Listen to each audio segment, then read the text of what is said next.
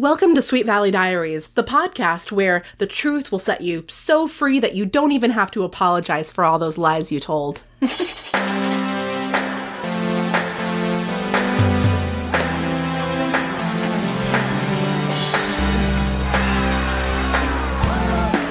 Book number 30, Jealous Lies. Someone doesn't want Jean and Pi Beta Alpha. Her best friend, Sandra. Hi, welcome to Sweet Valley Diaries. I am your host, Marissa Flaxbart, and with me today is Sherelle Solomon. Yes. Hello. Hi. Hi, I said that very seriously, but I'm so thrilled to have you here. Yeah, I'm really excited to be here. One reason why it's especially cool to have you here is that it is book 30, which is actually the season finale of season 3, and that's exciting. So we're going to take a break after this, and that's exciting for me because it's been a long road. the grueling task of creating and editing this podcast. Yes. No, it's the love of my life, but getting guests, it's stressful. And all those books, I'll have some time to read something beside Sweet Valley High novels. Little teen drama. Yeah. But it's also really exciting because I understand that this was not your first Sweet Valley High novel. No, I think actually I had maybe not the whole series, but I had stacks of the books when I was growing up. Probably elementary school, maybe middle school. Yeah. Yeah. That makes sense. Yeah. I mean, the books say on the inside cover ages 12 and up. Yeah. And often on this show, we're like, oh my God, I can't believe 12-year-olds are reading this. I know. But at the same time, they're not really, it's not like they're for high schoolers. Once you're in high school, you don't want to deal with this bullshit. I know. I think that if I was in high school reading, I would have been like, this is ridiculous. But I remember because I'm from the East Coast. Okay. Right? And I had very immigrant, very Black parents. So reading these books growing up and hearing about these perfectly tanned 16-year-old kids and having their parents let them do whatever they wanted, it was a whole different world. That's so interesting. One of the reasons, something that connected the dots for me, where I had this aha moment that I wanted to do Sweet Valley Diaries, which was a blog for a long time as a podcast, was actually reading a chapter in Roxane Gay's Bad Feminist about reading Sweet Valley High. Yeah. And kind of the same thing. And her parents were also immigrants. And she definitely described that. Yeah. It's just interesting. I think for me, my parents are not immigrants, and my grandparents weren't immigrants, but I don't think my great-grandparents even were immigrants. So, I should probably know, but see, I don't know, so right. Lucky me. Anyway, or I don't know. I would kind of like to know that.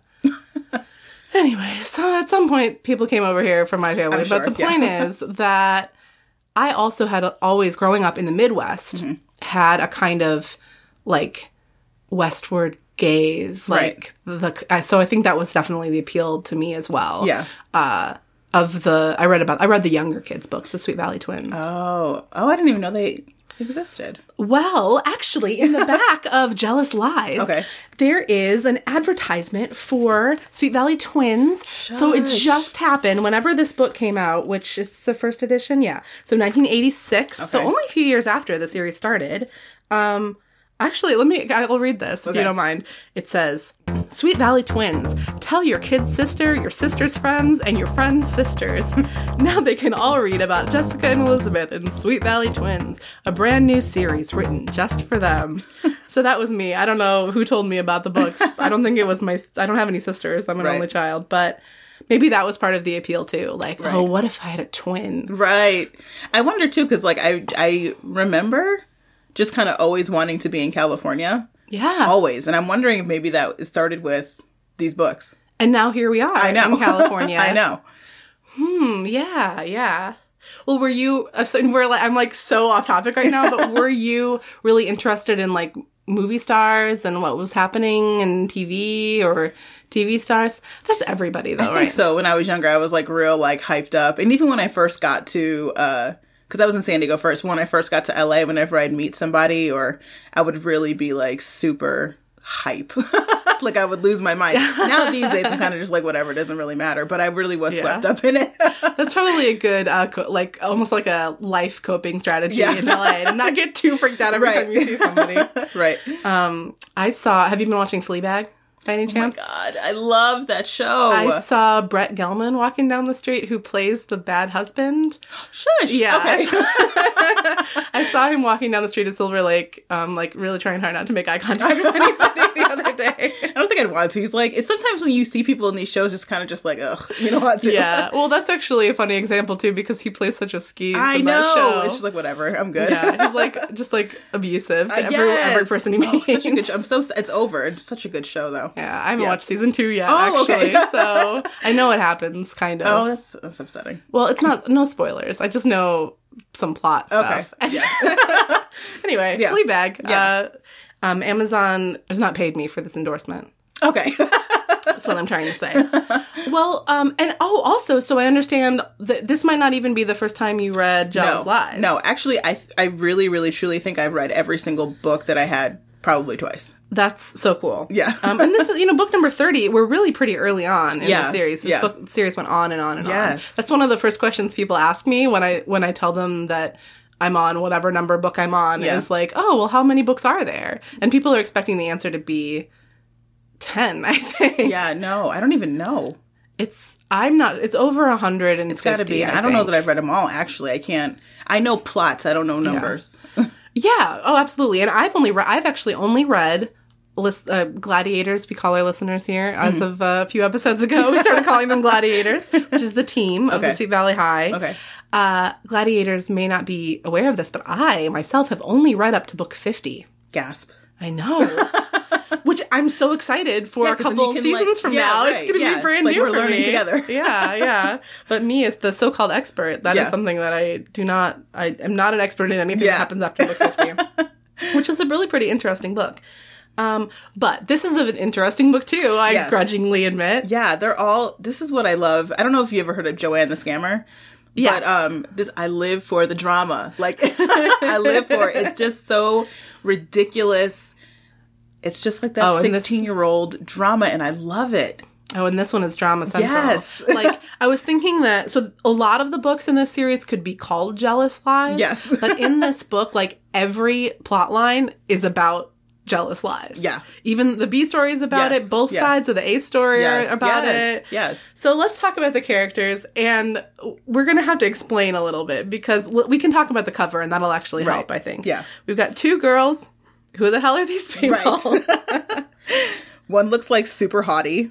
The blonde-haired girl. Right? Doesn't she look hot as hell?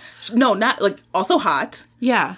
Which is weird. Oh, haughty. Like, she looks like, Haughty. But also, she's a hottie too, but in the book, they make her seem so frumpy. I didn't realize until today it suddenly clicked. I mean, I'm sure I realized this before in the past, but in this read through, I was like, oh my gosh, the girl in front, the blonde girl in the pink PBA jacket is Sandra Bacon. Exactly. She's gotta be, because she's in PBA. Right.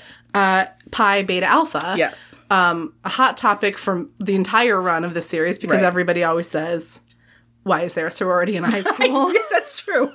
Never understood that, but then it becomes just like, oh yeah, that's normal. Yeah, that's how I'm there too. Yeah. Every time people bring it up, I'm like, oh yeah. Yeah, don't worry about that. High school have that? Yeah. And then there's this girl behind her who, I don't know, who does she look like? She is brunette. Mm-hmm. She's got a cute yellow sweater on, but she looks like she's about 12. Yeah, she looks very young. Or I guess I should say, she looks 12 compared to this woman standing next to her. Right. And compared to, normally the people on these covers look so old. Like very older. Yeah. But very much older. But even in the books, though, they kind of describe her as like this very like wayfish looking. That's true. So very like clear features, very innocent. Yeah, she's got green eyes. Yeah, so many people have green eyes in these books. Maybe that's just a characteristic of LA or wherever they're from in Sweet Valley. Ooh, something in the water. Right. Yeah, it gives all these people green Maybe or all gray rich eyes. people have green eyes. Yeah, and a lot of them are rich. We haven't seen a non-rich person for several books now. So but she looks kind of scared, like not scared, but like really apprehensive. Yeah, the dynamic of these 2 girls is that the girl standing in front in the pink jacket, very pink ladies, of Grease fame, has her arms folded. Mm-hmm. She looks kind of like Kristen Wiig to me. Yes. With bangs. Yes. And she's staring angrily at the camera. It's very superior. Yeah. Yeah. But that is not how this person, Sandra Bacon, feels. Not at all. No, she feels very, like, in Jean's shadow. Yeah, so Jean West is her best friend. They're, like, sisters. Right. They both have brothers, I think, but... Or Sandra Bacon, an only child. However, whichever it is, they don't have any sisters, but they're like sisters to each other. Actually, I think they're both only children. Oh, yeah, no, they're like sisters to each other. That's true. Yes. Yeah. And they wear colorful sweatpants and watch TV together all the time and gab the night away. Right. It's very like, oh, I want to do that. But yeah, Jeannie looks very apprehensive. And I think we'll interchangeably, they both have nickname names. Sandra. Jeannie and Sandy. Sandy, yeah. Yeah. But yeah, they're both pretty girls. I mean, that's the crux of this book. Mm-hmm. Doesn't jibe with the cover at all, right? I wonder if the cover is just like, we'll talk about it later, but kind of like in that crucial moment when they kind of realize, oh, shit. Yeah. Like, this is what's really going down. Yeah. So the setup of the book, like the basic problem of the book is coming from Sandy. Right. One place where listeners will remember these characters is anytime we've done the rundown of the Sweet Valley High cheerleaders. Okay. Because Jean West is a cheerleader. Mm-hmm. She's great. Sandy Bacon is the cheerleader that got onto the squad because the cheerleading squad was trying to keep Annie Whitman off of the squad. Okay. Annie Whitman goes on to try to kill herself in what is one of the most batshit crazy books in the entire series, and the one that like sparked my interest in Sweet Valley High as an adult. Mm. Yeah, so she's bad. She's like a bad cheerleader. Okay. I say that. I'm exaggerating, but she's like maybe didn't deserve to get onto the cheerleading squad, and she knows it. Like a diversity. yeah. So the blonde, so let's describe. I actually have early on in the book, we hear this from Sandra. This is on page 8. She knew she looked okay, as she always did.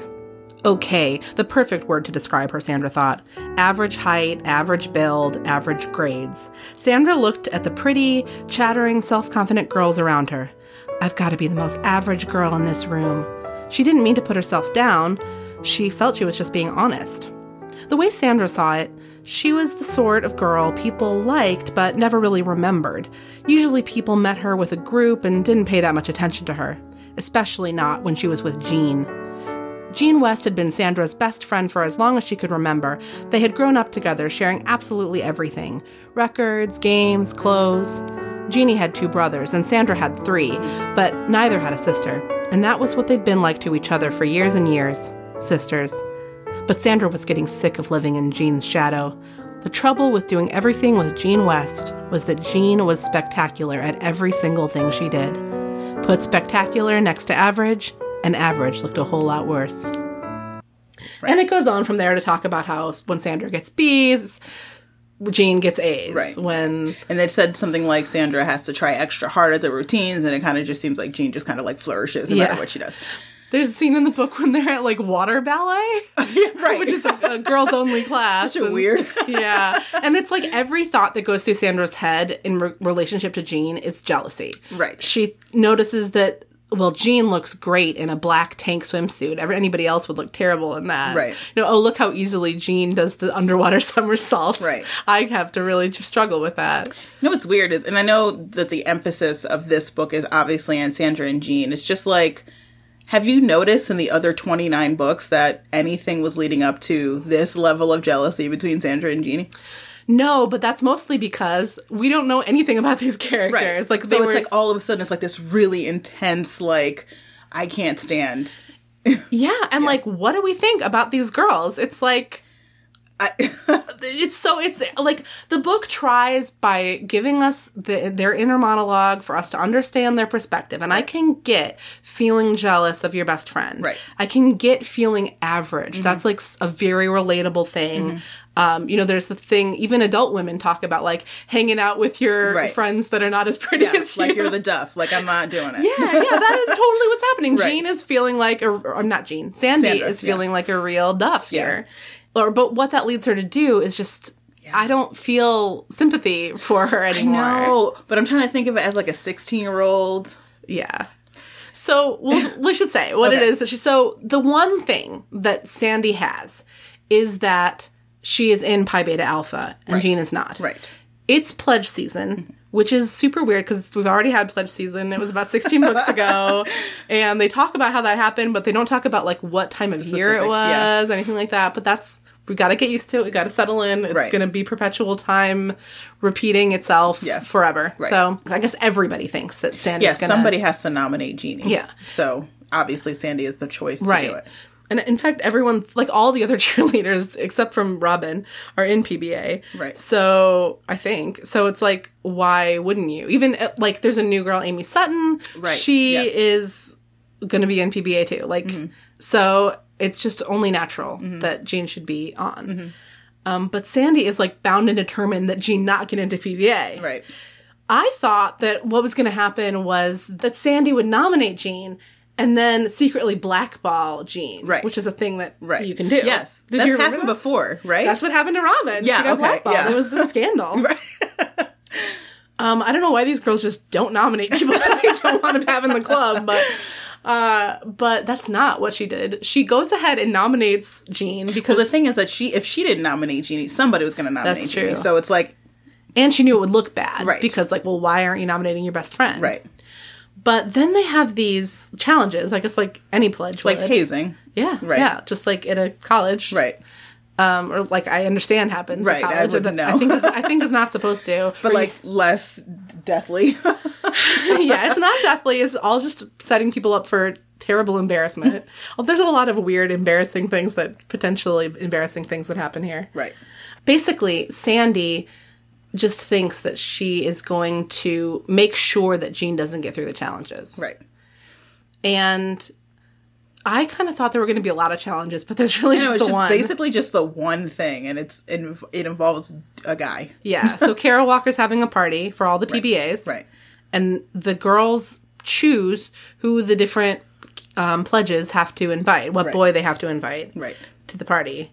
And if they have to bring that boy to the party, they have to get him to agree to go. Right. And that's the first part of the challenge, getting him to get there. Yeah. Right. And so that's Enter Tom McKay. Enter Tom McKay. Which is what was really interesting. I was like, which I didn't really understand, so maybe you can explain it to me. So Tom McKay and Jeannie, there was some friction there at the beginning, right? Like, so he was like, obviously kind of like, put off by her. And so Sandy was like, oh, this is great. He's going to want nothing to do with Jeannie, so it's going to be hard for her to, right? Yeah. But what was that tension? Like, so a little bit later in the book, so we hear that from Winston Egbert of all people. He's like, oh, I heard Tom McKay was really angry at Jean earlier. He said she really snubbed her. Okay. But we find out a little bit later that Tom has had a secret crush on Jean for a long time. And that Tom is a very sensitive soul. Now, who was with Jessica? Yeah. Okay. Oh, okay. So let's take a look at that because I think this is interesting. Now, Tom McKay has in these books been described as like more interested in sports than girls. Kind of outgoing and but like also specifically the book says often that he is just not that into girls. Right. Which I have really, clung on to because there's just books are so heteronormative that I'm like, okay, well, we'll let Tom not be into girls. That'll be great. And so I was thinking about that when Tom is introduced. I mean, he sounds, fine as hell, but like, let's... True. Who doesn't in this book? That's so true. Tom McKay was one of the best-looking boys in the junior class. Blonde and clean-cut, he was on the tennis team. He was also a whiz at science and loved any kind of outdoor activity. Biking, camping, boating. He was exactly the kind of guy most girls dreamed about, but he seldom dated. The last girl he'd gone with was Jessica Wakefield, and a few people joked that she had turned him off the female sex forever, having strung him along until someone better came along. Yeah. Tom is the sports guy for the Oracle. He writes sports for the Oracle. That doesn't come up really in this book, which is super weird because this book will name drop the Oracle at That's true. Even Elizabeth was talking. They were talking about Elizabeth writing some last minute deadline for the Oracle, and I was like, she's working on her Eyes and Ears column, except that there's nothing to no gossip. Report. Yeah. There's nothing. It doesn't work into the story in any other way. Elizabeth and Jessica barely factor into the story. Right? But so Sandra she suggests that Tom be the person that Jean's hooked up with. Right. And even the PBA people are like, I don't know. That seems like... That was what was happening in that scene I just read. Lila was like, oh, that seems hard. Yeah. But Sandy's like pretending to PBA that, no, it'll be easy. And sure enough, like 5 minutes later, it's all settled. Like they're going to the dance together because it only takes Jean like a few seconds talking to Tom to like totally woo him over.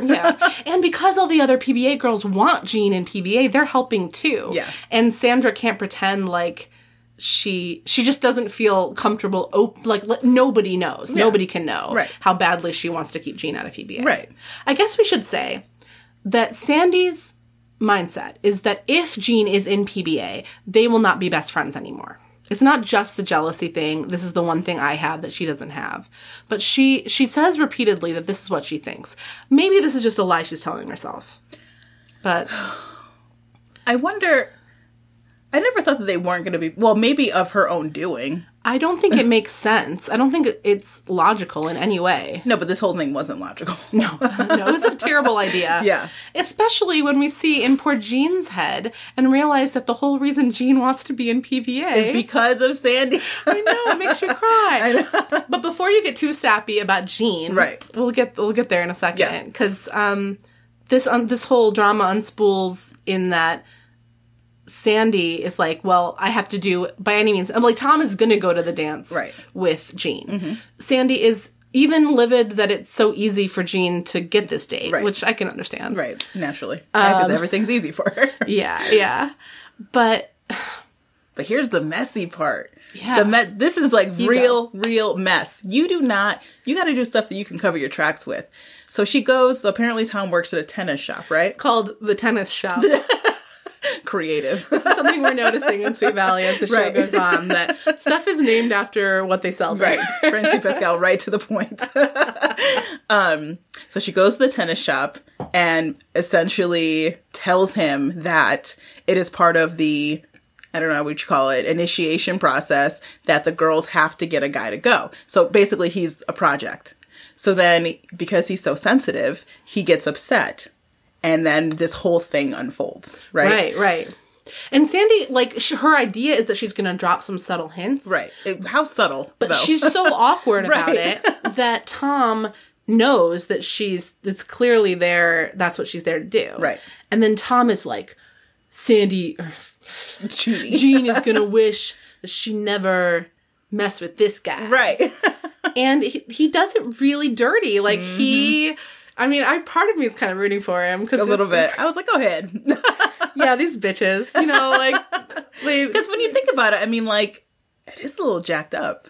Yeah, it is definitely. Especially for somebody who was interested in her, felt like she snubbed him. Yeah. And then all of a sudden there's like this 180. So, I mean, it is a little messed up.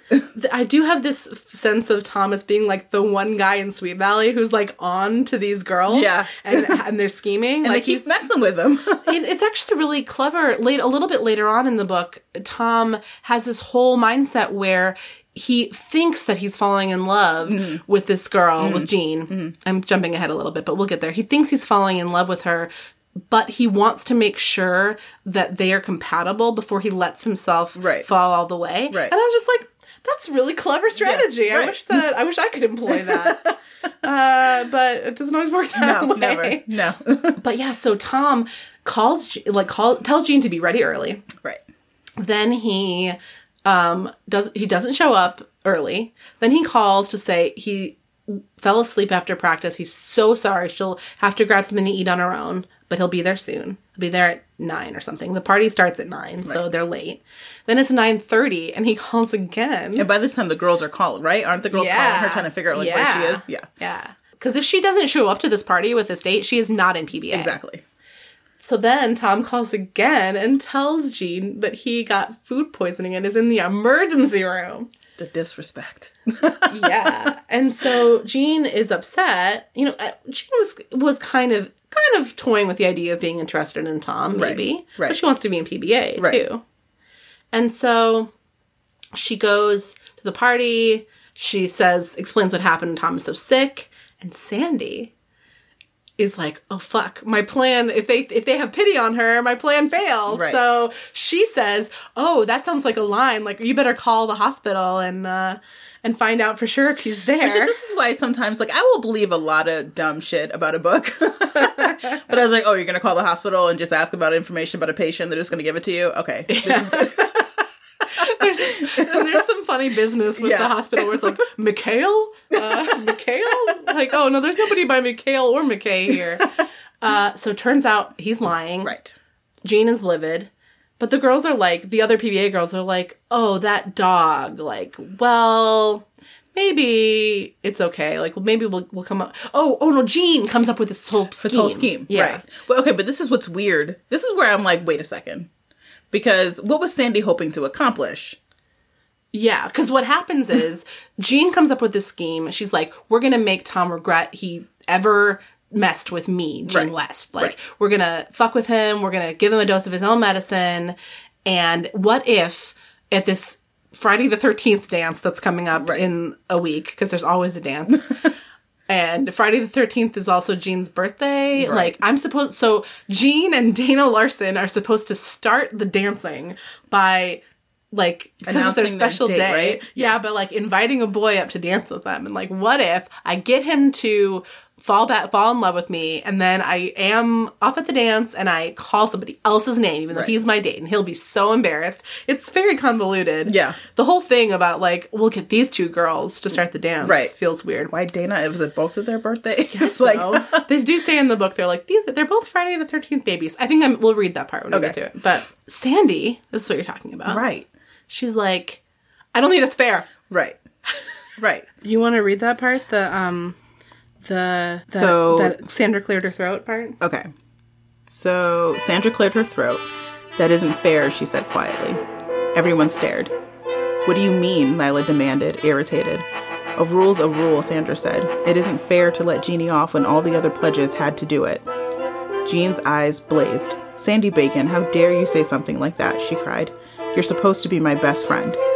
Yeah, it's so she gets real pissed, like right off the bat, which I was actually kind of surprised at how quickly Jean saw through Sandy, like saw that Sandy, not saw through her, but like she jumped straight to, this is a betrayal. Yes. You know, which it was, but I just feel like that's so weird. I thought this happened later on in the book. No, yeah. Okay. It's here it is. Yeah. They're at this party, and what happens though is that you're right. That's yep. Okay. Something else happens later on. Yeah, okay. Yeah. So Jean and Sandy now aren't talking to each other. Right. So Sandy's worries about not being friends with Jean anymore have come true. Right. And Sandy's like, well, fuck, I really screwed up. Right. Now she's starting to feel bad about everything. So that's good for you, Sandy. Right. That you're starting to feel bad about your treacherous bullshit. Yeah, but then I feel like she starts to try and find like ways to atone.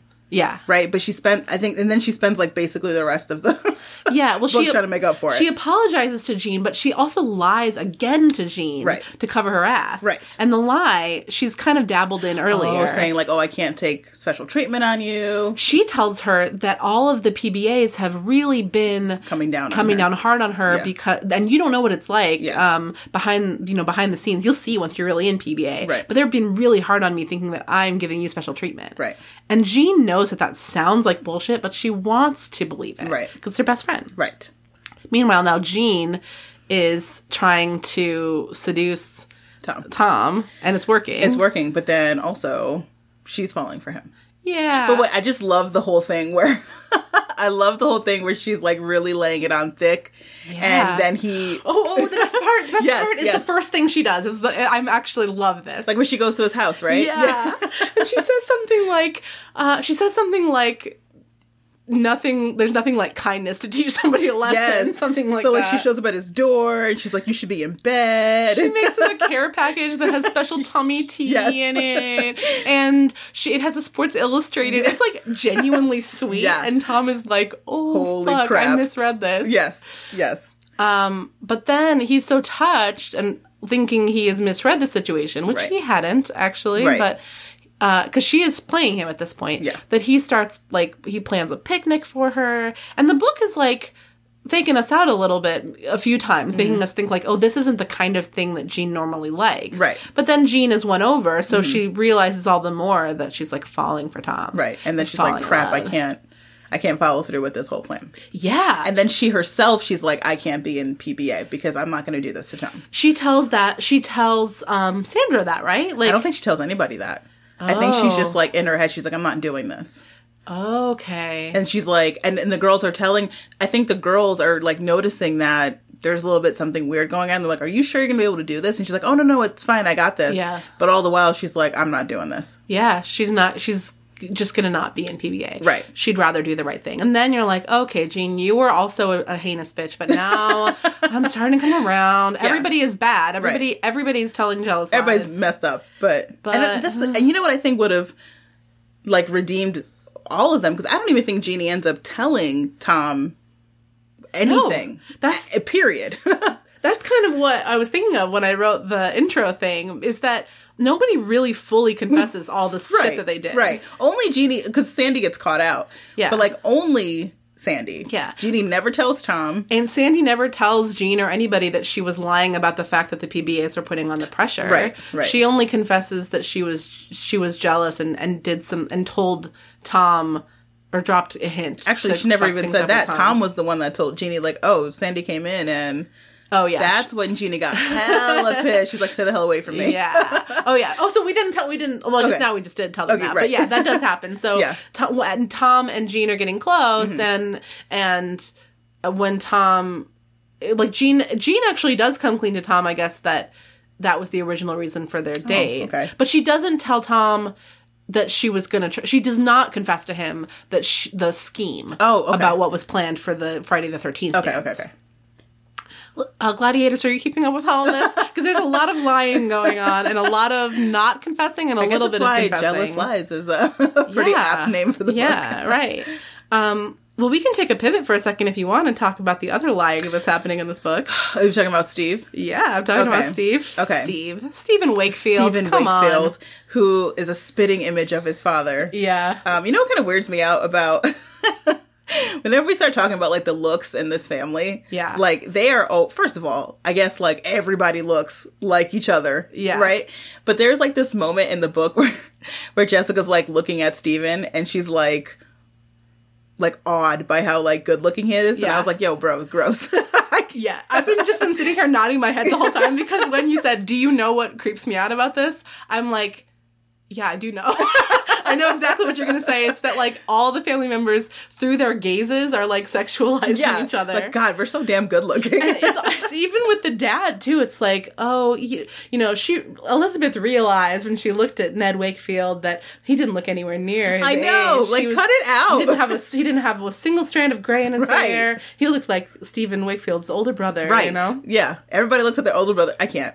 But yeah, so Steve is what? Like, he's in his first semester? He's 18, whatever. He's at some point in his freshman year of college. And he's dating Kara Walker. It's relatively new, but they're very much in love. Right. So in love, because they fall in love in like 2 weeks. Yeah. So he comes home, I guess for the fall, winter semester, whatever. He comes home, and he tells his parents that he is dropping out of school because he wants to be on a cruise ship. Yeah. Because that's what you do. Yeah. And, naturally, his parents flip a shit. Yeah. So Jessica finds out about this a little bit in advance of Stephen's return from Kara. Tells her, Kara is crying about it because she knows it's going to be terrible. Jessica keeps on guessing that they're cheating on each other. Like, oh, is there another woman? Like, oh, well, are you having an affair? And Kara's like, Jessica, there's other things that can go wrong in a relationship. So she says, well, Kara said, looking unhappy, apparently Steve's roommate Bob's father owns an ocean liner, one of those ships used for cruises. Every few months, the ship goes from LA to the Far East and then to Europe. Anyway, Bob decided to leave school to work for his dad, and he's convinced Steve to quit college and go along. Wow, Jessica said, her eyes shining. I think it sounds great, Kara. Ocean liners are so romantic. Maybe you can stow away and creep out on the upper deck when you're smack in the middle of the ocean, like on Love Boat. What the actual fuck? First of all, Bob's father has an ocean liner. Like, casual. Okay, like you do. Also, how weird was it to read this book from the mid-'80s and have them constantly referring to the Far East? I don't understand. Like, the country of China gets name-dropped, like, once in this book, but generally speaking, they refer to it as the Far East over and over and over again. Like, no more specificity than that. I don't understand. Are you going to Japan? Are you going to Cambodia? Right. And then Jessica being the fucking drama queen that she is. That's so romantic. You know what I thought was so... romantic? No. Like, unbelievable was that she was able to keep it a secret. Yeah. For as long as she was. I was like, there's no way. Jessica's a gossip. Yeah. But she did. She kept it a secret. And so, yeah, Steve comes home, tells his parents, they flip out. Yeah. Naturally. And now getting to the lying part. Right. The lying thing is that obviously your parents tell you, no. So he digs his heels in. He's like, I'm going. You can't tell me what to do. So that I think it's Elizabeth, which again is so it's not unbelievable. Very Elizabeth, yeah. Elizabeth's like, no, let's go along with it. Let's make him think that we agree with it and we support him and maybe he'll change his mind. They even reference something that happened in an earlier book. Like, Mom and Dad, remember how when you wanted to move to San Francisco, Jessica and I waged this campaign and I was like, okay, so you're going to just do that exact same plot again for this book? But I thought it was funny that Alice is like, yeah, I remember that, but that's not why we didn't go. And which I thought was a good point. But Elizabeth's like, let's do that again, only this time with reverse psychology. Right. So they all pretend like they think it's a great idea. Right. And they get him... the parents, I was like, this is why it's like, no, you act like your children, you look like your children. Yes. Girl, like, really? Yeah, they all agree. The parents are maybe the least encouraging. Well, the mom, I think, is the least. The dad's like, this is great. Yeah. Let's do this. So Elizabeth basically thinks that Stephen is trying to assert his adulthood. Right. And apparently she's right. I thought maybe this was going to blow up in their faces. Right. I was hoping that maybe it would because it's so conniving. Yeah. But the biggest thing is that Kara, who we know is heartbroken, is agreed to be in on this plan. Right. And when Stephen... talked with her about it. She's like, you know what? If you think it's such a good idea, it sounds like so much fun. It'll be a great time. I thought that was going to be the giveaway because she was so distraught. And then all of a sudden she's talking about, well, we're just going to have to date other people. And it's just going to be like... She's like, I'll be sorry to break up with you, but I guess that's how it is. And Steve's like, whoa, we're breaking up. And then Kara has an excellent point. She's like, well, you're going to be gone for 8 to 9 months at a time. Will you want me to just sit around and wait for you? And he was like, well, I don't know. Maybe. I thought you'd care a little more. And she's like, well, you didn't care enough to ask me what I thought. That was the big thing. I was like, you go ahead, girl. Because he didn't. He was like, I'm leaving. I kind of want to be like, Carrie, you go ahead and break up with him, like you're saying. Because, and Stephen, once he hears it out loud, realizes, like, he has a thought. At one point, the book points out that he thinks something like, oh, yeah, telling Kara that I was doing this is not the same as asking what she thought of it. Exactly. So, yeah. And then the more practical points, like, how am I going to afford it? And health insurance and all the practical shit that, like, 18-year-olds don't think of. Yeah. So Stephen realizes he doesn't really want to do it. Right. Meanwhile, the twins have planned a party... to like a bon voyage party. So that was supposed to be the 13th party. And they, right? Isn't that the 13th party? I think it's a different party. Oh, it's a different party. Like at their house. Oh, okay. They invite everybody over. It's a surprise party. What was the party supposed to be, though? I think that the whole time it was like a welcome home? I guess it was going to be a welcome home, and they turn it into a bon voyage. Oh, okay. I don't know why they have to throw him a welcome home party. He was gone for 2 months? And also he goes to a Sweet Valley College. Right, it's 2 seconds away. Relax. But yeah. Yeah. So the idea is that they're going to have this party that will be like the final straw if we haven't sold him yet. If we haven't undone, reverse psychology himself into thinking that he actually doesn't really want to do this. Right. And so they throw the party, he shows up, and he just is like, I'm not going. Yeah. You guys don't care. And then they turn around the sign, and they're like, welcome home, Stephen. Right. And then he's like, oh, you guys. And everybody's like, ha, ha, ha. We've all been lying to you. Lying. So ridiculous. We organized a grand lie scheme for you, and then just to fuck with you. Surprise, it's a prank. It's fun. And he just like, oh, I want to eat a sandwich now. I'm hungry. Oh, shucks. I love it. It's actually a really stupid subplot, but it's very stupid. Yeah, yeah. It is fun. It was kind of fun, I guess, and just gave Jessica and Elizabeth something to do. Right, because it's true because I feel like even when Jessica and Elizabeth aren't the main characters, they still have a lot to do with what's going on, and they literally had almost nothing to do with anything in this book.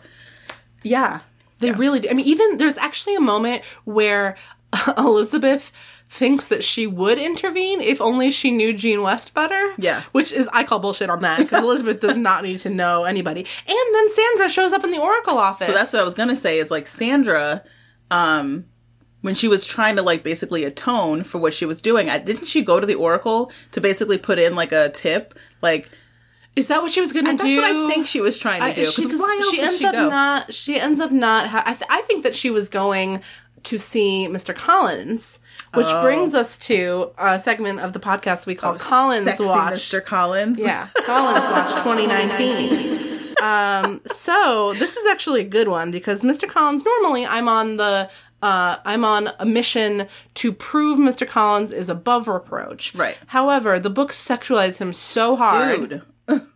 But here's one where it is a little bit like, oh, Mr. Collins, oh, Roger, oh, you, what are you getting at? So I'm going to jump a paragraph here, but we'll, Mr. Collins was one of her favorite teachers.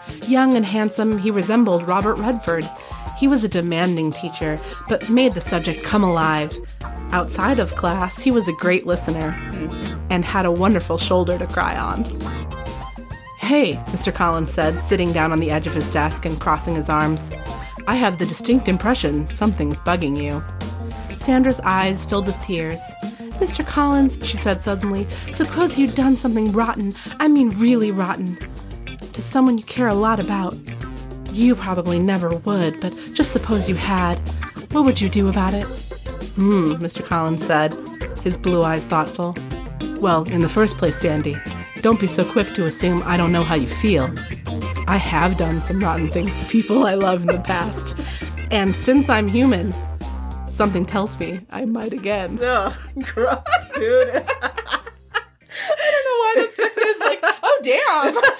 Like, something tells me I might do something rotten again, Sandra. Gross. I don't know, like, when she's like, he's one of her favorite teachers, and then he's like, and then the book's like, he's handsome. Is that why? Yeah, that's the first thing that everybody says. Like, the book always goes with the fact that he was the most handsome teacher in the school was one of the reasons he was everybody's favorite. Right. But not the only reason. Right. He was also smart. Yeah. It's weird. I mean, in Mr. Collins' defense, he goes on to give very solid advice that's like, maybe if you tell this person the truth before she finds it out, or before they find it out, you will be okay. Right. But that's not what happens. Right. Instead, Elizabeth doesn't intervene at all. Right. And the Friday the 13th party happens. Yeah. But Tom tells Jeannie before the Friday the 13th party, and she holds it in. Yeah, she does not. She can barely look at Sandra, but she doesn't confront Sandra. So then the whole thing happens. She gets on the stage. Yeah. Right? Let me read that part. Not so much because I think the listeners really need to understand this section in order to, like, get the book, but because, damn, I can't believe this is not, like, normal in high school. It's so stressful to me, and I'm like a gregarious person, but the idea of this makes me nervous.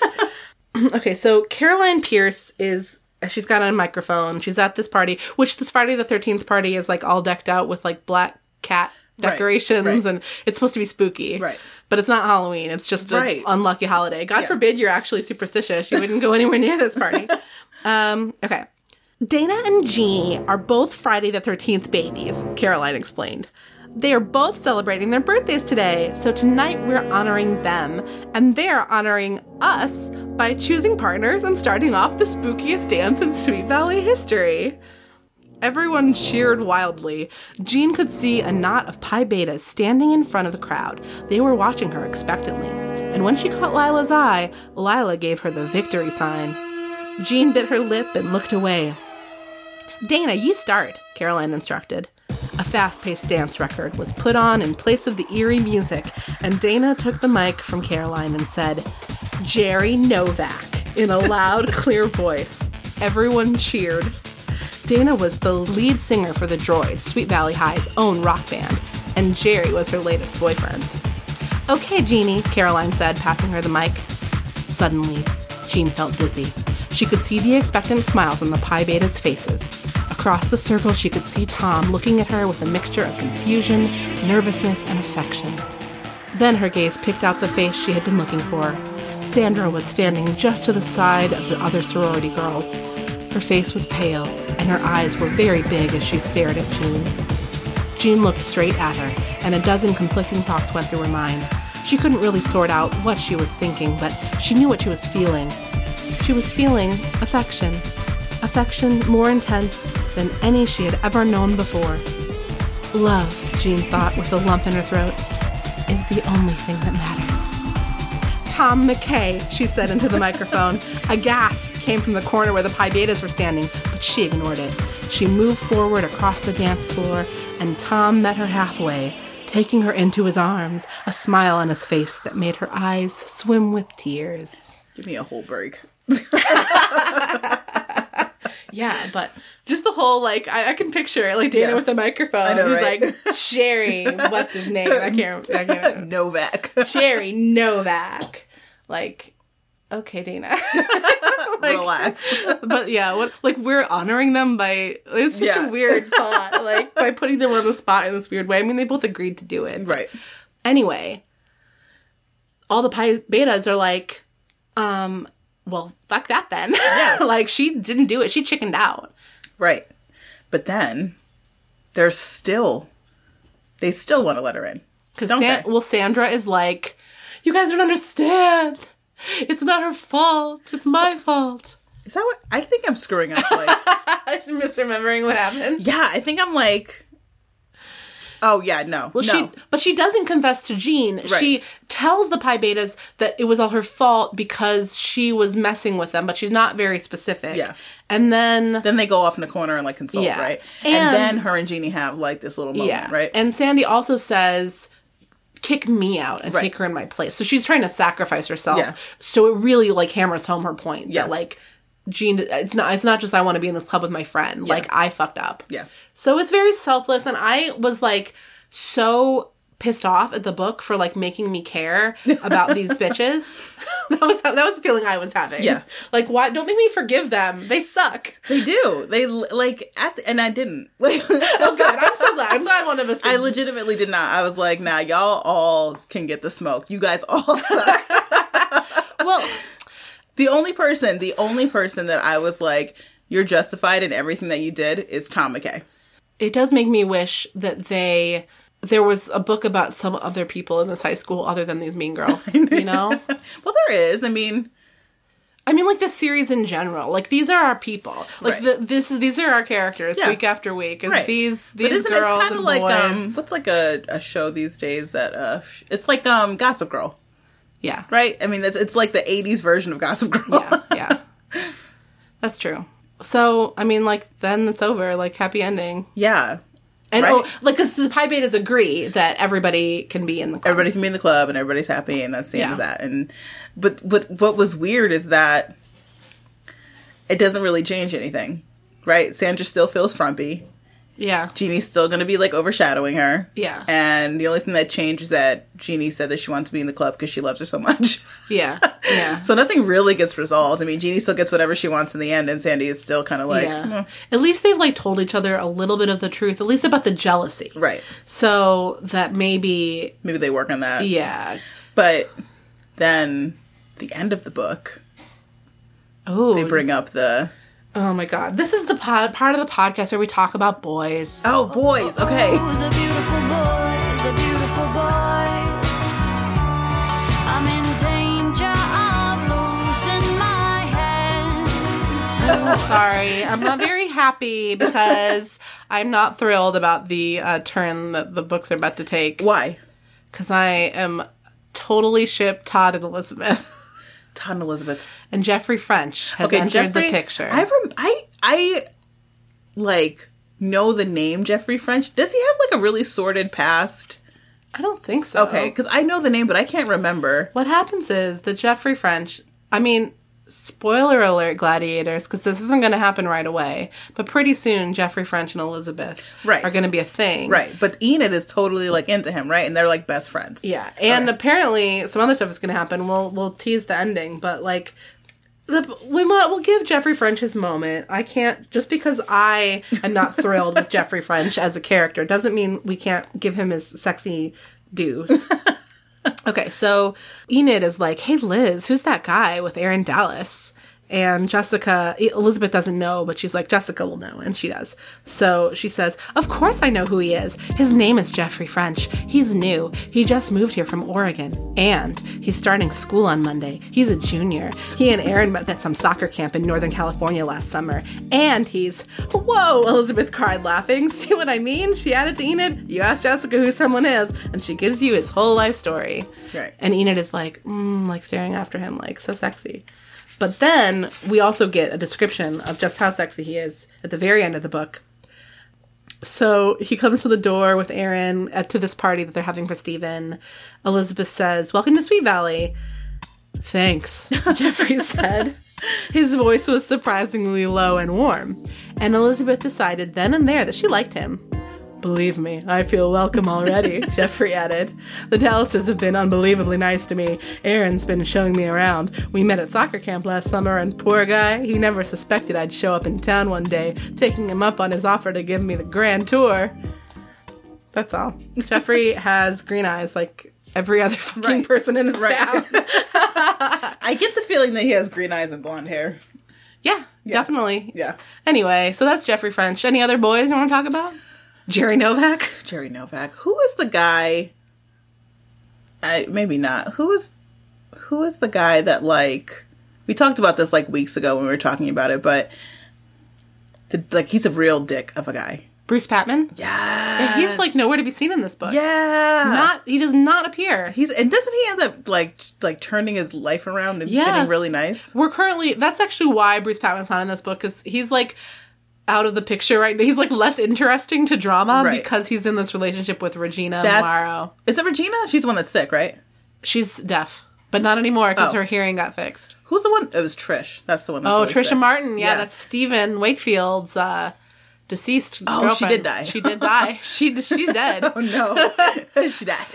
Oh. I'm trying to think who else that I knew who was like... Winston Egbert is... He's the fuddy-duddy one, right? He's like throwing paper airplanes at girls that have like love notes, but he just like throw them at anybody and any girl.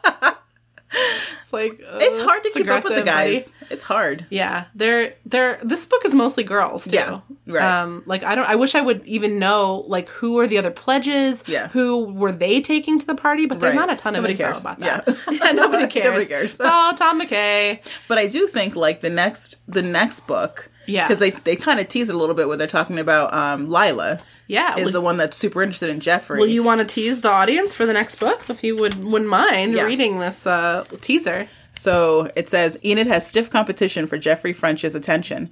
None other than Lila Fowler. Jessica and Elizabeth enter the hottest matchmaking duel ever. In Sweet Valley High, number 31, Taking Sides. So then Elizabeth is trying to get Enid with Jeffrey. Jessica's trying to get Lila with Jeffrey. And Jeffrey doesn't want anybody with Elizabeth. Yeah. So I like laid eyes on the name Jeffrey French in this book, and I was like, oh, it begins. Really? You didn't like him at all, period? Well, that's what I thought today when I was reading this book. Yeah. But then it got to this teaser, and I was like, oh, I'm actually excited for that book. Right. I don't remember reading that. I did read it, but I don't remember it. Yeah. This is going to be good. Yeah, because then what's weird to me is that Elizabeth is so, like... over everything that happens in high school, but she's also so in it. Yeah. Like, she is in PBA. Is she a cheerleader, too? No. Like, she's in all of it, because I guess her sister's in it, but she's so over it. And then I imagine this whole thing is just going to make her and Lila even more, like, at odds with each other. Yeah. Well, and Elizabeth and Enid against Jessica and Lila, it's going to be, like... Because Lila's rich as hell. Yeah. Right? Yeah. And Enid, I assume, is just, like... Sandy, right? And Jessica is no fan of Enid's. Right. So I'm like kind of excited about it. Yeah. The drama. Yeah.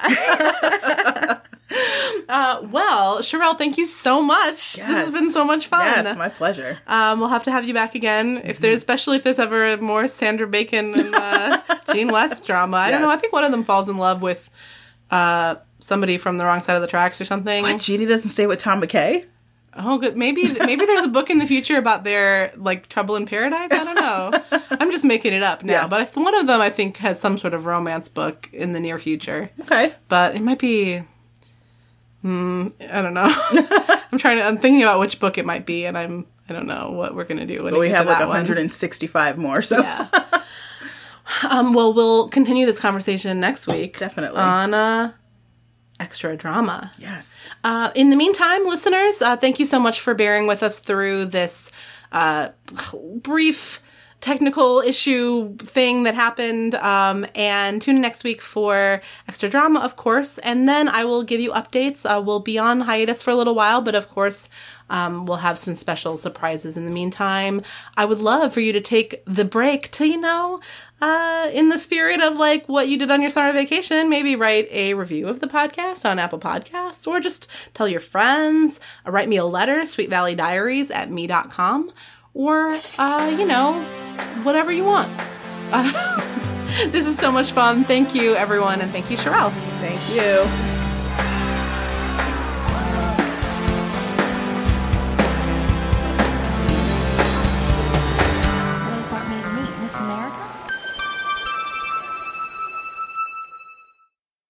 I'm doing air quotes. Podcast listeners cannot see, but maybe they can see in real life, but they can't see me doing the air quotes right now.